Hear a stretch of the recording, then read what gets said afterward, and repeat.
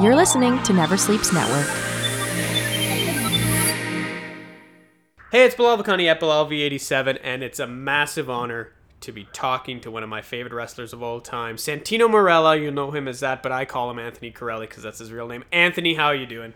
Very good. Thank you very much for having me. It's always fun to chat. Wrestling. And there'll be a fun drinking game for somebody who can figure out how many times I call you Santino, how many times I call you Anthony, but regardless, you can follow him at Milan Miracle on Twitter. And I don't have this problem with anyone else. You're special in that way, Santino.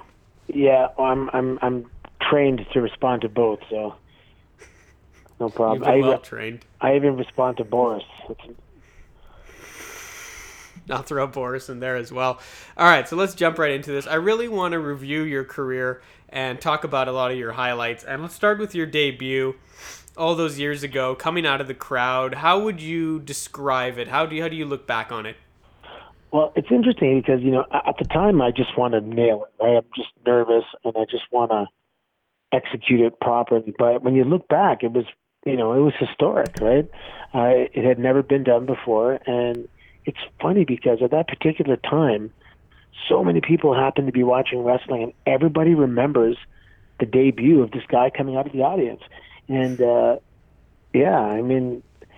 now that I look back, it's pretty special, man. No, absolutely, and we'll always remember that. And you went on to become the Intercontinental Champion there that night, and there was another storyline which involved I think it was a Honky-Tonk-Meter. Is that what it was called? The Honk-A-Meter. Honk-A-Meter. It's been so many years, Santino, forgive me. But you were on this quest to essentially become the greatest Intercontinental Champion ever. How did that process start? Did somebody pitch you that, or did you come up with that idea? No, that was actually, I believe that was the brainchild of Brian Gewirtz. He was one of the writers at the time. And he's, brilliant writer, funny guy. He came up with that, and, I brought it to life, and the audience was into it, man. It's so funny because every time I go to, a signing or something, people always bring up the Honk-A-Meter and that they wished it lasted longer.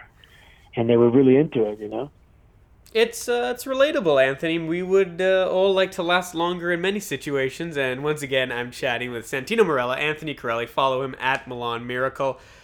And I did some research. I didn't need to do much because I just followed your career with great interest, much like Emperor Palpatine followed Anakin Skywalker, but our ages are in opposite ends of the spectrum. But I forgot you had a feud with Stone Cold Steve Austin. Recap that for anyone who missed it or overlooked it in your illustrious career. Yeah, so, the best analogy was given to me by Michael Hayes. When I became a heel, he said I was, scoring first down after first down after first down. And now they wanted to see if I can actually score a touchdown when I'm in there with, the big dogs. And Stone Cold had a movie coming out. I had some, what's the word, traction at the time, I guess. Mm-hmm. And we just used my character to help promote the movie by me, shitting on the movie. And Santino was the kind of guy that he was like an Archie Bunker. Everything he said you knew was just wrong. So if I say the movie sucks, then the movie's obviously pretty good. And it actually was a very good movie. And that was it, man. It boiled down to this interaction. And again, I'm nervous. I don't want to blow it. This is Stone Cold. And, I had to talk myself through it, say, relax. He's a pro. He's a legend. You're in good hands. He's not going to let this segment fall apart, And, looking back, I held my own. He's a really nice guy. He's a really nice guy. He was just so fun to work with, and yeah, man, one of my career highlights for sure. Working with Stone Cold Steve Austin and just sharing the ring with him was amazing. Beyond my comprehension, I'll tell you that much. Another interesting part of your career was the Royal Rumble. So in 2009, talk about a 2019 challenge. I know that's been going viral. You get into the Royal Rumble. You have the quickest, at the time, the quickest elimination ever. I do think, Santino, that record has been eclipsed, has it not? No, it is not. A couple of people have tried to break it and failed. But the thing is, so I knew it was going to be a quick elimination, so I asked permission if we could try and break the record. And Dean Malenko was the producer at the time, and he came back and said, "Yep, you've been granted permission to try and break the record." So I put together the technical side of how we're going to execute this, and Kane was there at the right moment, and we executed it flawlessly, and we literally broke the record, and it stands, man. If there's a split-second gap anywhere, you can't break the record because we did it so perfectly. And people tried, but can't do it. Well, and you were rewarded. And again, I didn't even realize this until I went back and researched it and put it together.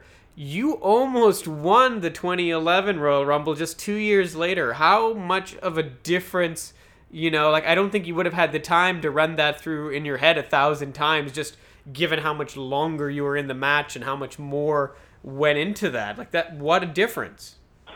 Yeah, I mean, literally, it's at two different ends of the spectrum. But it was a testament to the character, and I think people really were the wind beneath the sails, beneath the wings of the character, because he was very relatable. He came from the audience, and just hearing the crowd's reaction all the time, I believe, is what really made that happen. Well, and it happened again at the Elimination Chamber. It came down to you and Daniel Bryan, who to this day is still in that WWE title picture. Granted, the Universal title, but let's not split hairs, as Bray Wyatt did to him very recently. Tell me about that moment when you almost became the WWE Champion in one of the most unlikely, and I'm not trying to poke fun at you here, but one of the greatest underdog stories of all time. Yeah, it's funny. I wasn't really even supposed to be in the Elimination Chamber, but Randy Orton got hurt. And, they put me in, and just the way it ended up, I was one of the last guys in the ring. Now, the Cobra has been very protected, and he was Daniel Bryan at that moment was the only guy to ever kick out at the Cobra. So when I hit it, the people were conditioned to believe that that's the end.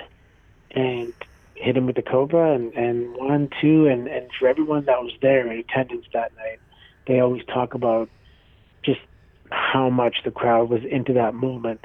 And in fact, there's an expression. So if guys are talking about a match and they want to swerve the audience like to the max, they call it the Santino spot. That's amazing. And it's funny, they usually say when you have a great victory, sometimes you say at what cost. In this case, you had a loss, and it was at the cost of protecting the Cobra, but obviously well worth it.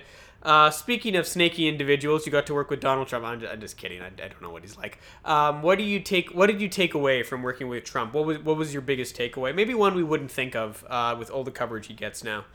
Well, it was apparent that he has a lot on his plate, and his mind is racing nonstop. You know what I mean? And he kind of walks in. Okay, what's the gist of it? Okay, bang, bang, bang. Okay, let's do it. And he's thinking of something else, man. And I remember watching, thinking to myself, well, I guess that's the way a billionaire thinks, or when someone has, you're surrounded by an assistant and a manager and a publicist and all this, people all around him kind of telling him what he has next. So he just kind of fly by night, he does a lot. He has a lot of decisions to make, and it's go, go, go, go, go. And nice guy, tall. Oh, see, I wouldn't even gotten tall after, you get so lost in the hair sometimes you forget. The Miss WrestleMania part where your sister Santina won, how do you look back on that? Because I hear varying opinions on that. How do you look back on it? Are you proud of it? Do you like to just put it away? How do you feel about it all these years later? Well, it's interesting because a lot of people think once your character has to dress as a woman, it's kind of hard to come back from that. So a lot of people were concerned, like, oh man, they're making him dress like a woman. But when I look back, it was actually I think the whole thing lasted 3 months, but it was some of my best performances in terms of acting, with the pre-tapes, with my in-ring reactions. In terms of being an artist in the ring, it was actually some of my best work. Of course, it's a little embarrassing, but it is what it is. They gave me lemons, and I I tried, like I always do, just to make lemonade out of it and make the best out of any situation I'm given. Yeah, it's a perfect segue because you also did a lot to raise up a lot of women in WWE. You worked with Maria, you worked with Emma, you worked with Beth Phoenix, all three of which are still involved in wrestling now. And I'm sure if I asked them, they'd be so grateful for having worked with you. And I'm not mentioning all the great women you got to work with. What would be, some, and there's not enough time, but what would be one experience or a general thing you could say about all the great women you worked with in WWE and who are so active in wrestling still? Yeah, I mean, all the women, they work just as hard as the men. They travel just as much as the men. And the travel, to me, is the hardest part anyway. Um, Maria's still there, and Yep. she's just, very positive and she's beautiful. And she's, I mean, man, she's still there. That kind of speaks volumes in itself. Yeah.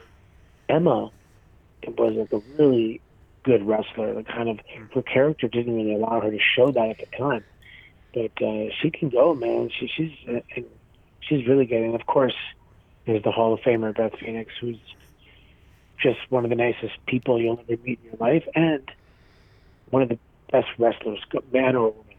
She's incredible. So it was, and yeah, he had so much fun. And such a shout out to Phoenix doing a great job on commentary with Maura Ranallo, Canadian. Got to shout him out as well. Yeah. And she's really developing and getting those extra flourishes. And sure, this is the odd stumble, but it's because Beth's trying to go all out. And I know even this past week with Breezango, she was joking about their abs and all that stuff, and it was actually a lot of fun. The final thing, and this is just for me. I've been going hard at AEW Santino. I've really been ripping it on a regular basis. Not because of the wrestling. The wrestling's great, but just in terms of the production and introducing these guys and the fact that there seems to be like 5 dark cults going on. Have you been following AEW? What's been your opinion of it thus far? Because I know you must have a ton of friends who are working in it as we speak. Yeah, I mean, the fact that it's around is amazing. It's good for the talent. It's good for the business just to have some competition. It's no longer a monopoly. But for those that were thinking they were going to reinvent the wheel, that's not going to happen, right? It's very, very similar, different guys. It's a different take. It's a lot of indie guys put in like big league production, and there was such a market with regards to people that just had enough of WWE that it was enough to give them a head start, a push. But now, the honeymoon's over, and you got to produce, right? You got to come up with some really good content. So, unfortunately, there's a reason why some of these guys were on the indies, is because they're not that captivating or interesting. Of course, some of them are, and some of them are the best in the world, and some of them are very good. It just doesn't seem like they have the depth. Actually, the Young Bucks, LAX, Jericho, Cody, Moxley, those guys are incredible. Jack Swagger, they have a lot of really good guys.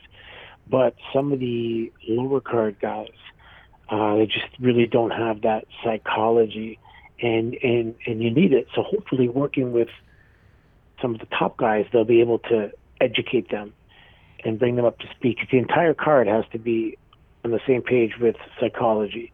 So I heard an article that Jericho held a meeting and was really emphasizing some of the psychological aspects, even specifically with working with the referee and not burying the ref and just breaking the rules blatantly in front of him and just discrediting the referee and stuff like that. So that's good that they've acknowledged it, because that was one of the things that people are talking about. I mean, I'm just happy that it exists, Mm-hmm. Yeah, no, I couldn't have said it better myself. It creates a bigger market. It creates options. It's good for the wrestlers in terms of how they get benefited and all that. So that's a great way to look at it, and it's good for me. It gives me something to talk about, so I'm pretty happy about that. And there's not enough wrestling for me to watch Santino, so another 2 hours is nothing to me. Finally, because I actually don't have anything else. Is there anything else? And JR is there, Tony Schiavone. Mm-hmm. I mean, just hearing JR's voice is comforting. It's like brings you back. Well, and especially when he criticizes some of the things, because JR is at that point where he's not afraid to go, what? When the time limit was first announced, there was that 10-minute interval, and I love the honestness and the directness of JR. It actually is very refreshing. Santino, I just want to give you a chance. If there's anything you want to ask me, if there's anything you want to say about the wrestling industry, I'm giving you the floor. You get the last word, whatever you want. Yeah, it's definitely an interesting time because, with the birth of, the digital era, and you can literally have somebody in a small little studio producing a show with 3 pretty good iPhones, and if they have a fast enough internet speed, they can stream it and put it on an pay-per-view provider and that kind of stuff. And if something goes viral, the value of viral is legitimate, right? It's all of a sudden there's millions of people watching something that's viral, and television companies would love to have those kind of numbers, and so it allows more people to be in the game. So you have promoters in every single city now, and all of a sudden you're kind of flooding the market and super saturating the market with all this wrestling. So it's great for the young wrestlers that have places to go work everywhere, but it's going to be hard for people for companies, independent companies, to break out because there's just so much content out there right now. There's so much wrestling. There's companies all over the world that, and that's not a lot, man. You can go rent an LED wall, you can rent a stage, rent a ring, rent some lights, throw some black curtains around it, and all of a sudden you're a wrestling company, And well, to differentiate. Sorry. I was going to say, Santino, this sounds like a good plug for Battle Arts Academy if you need a few of the fundamentals, and maybe you should set up a, viral wrestling video course. Yeah. Well, for it to go viral, usually it's because something went wrong. But, I teach fundamentals. I teach psychology, and, it's a fusion of what I've learned from several world-class coaches, and I was able to sit beside people like Arn Anderson and Triple H and for many, many years and just absorb as much as I could. Shawn Michaels, Big Show, Undertaker. I mean, God, I was around a lot of brilliant people, so I didn't, the curriculum I've come up with is not, my original thoughts. It's really just a compilation of being around brilliant people. So, I'm in Mississauga. We teach wrestling. My wrestlers are the best wrestlers on the indies right now in terms of knowing how to work. If you're tall and good looking and have a good physique and you're willing to listen and shut up and learn, then there's definitely room in this business. Hopefully you learn enough, you build that foundation, and then you go travel the world, man, and make a name for yourself. And it's a marathon. It's not a sprint. You have to stick with it, and because you just don't know when that opportunity is going to come. It could come in 3 years. It could come in 7 years, and you got to be, hungry the entire time. You got to be ready every single day until that opportunity comes. So you have to have a particular mindset to be successful in this business. If you want to make a living doing it, if you just enjoy being around the business and you have a 9-to-5 job and you want to wrestle on the weekends, absolutely, that's totally doable, and it's a very good way to experience the business. But if you're hell bent on making a living with one of the top companies, then you better be willing to make some serious sacrifices. Incredibly well said, Santino Marella, Anthony Corelli. You can't go wrong if you say both names, and you can't go wrong if you follow him at Twitter at Milan Miracle, and it's battleartsacademy.ca, correct? You got it, buddy. Luckily, I memorized it. Santino, Anthony, thank you again. No problem, but I'll talk to you soon, brother. Never Sleeps Network. This has been a Never Sleeps Network production, executive produced by Alex Ross. For more information and content, visit neversleepsnetwork.com.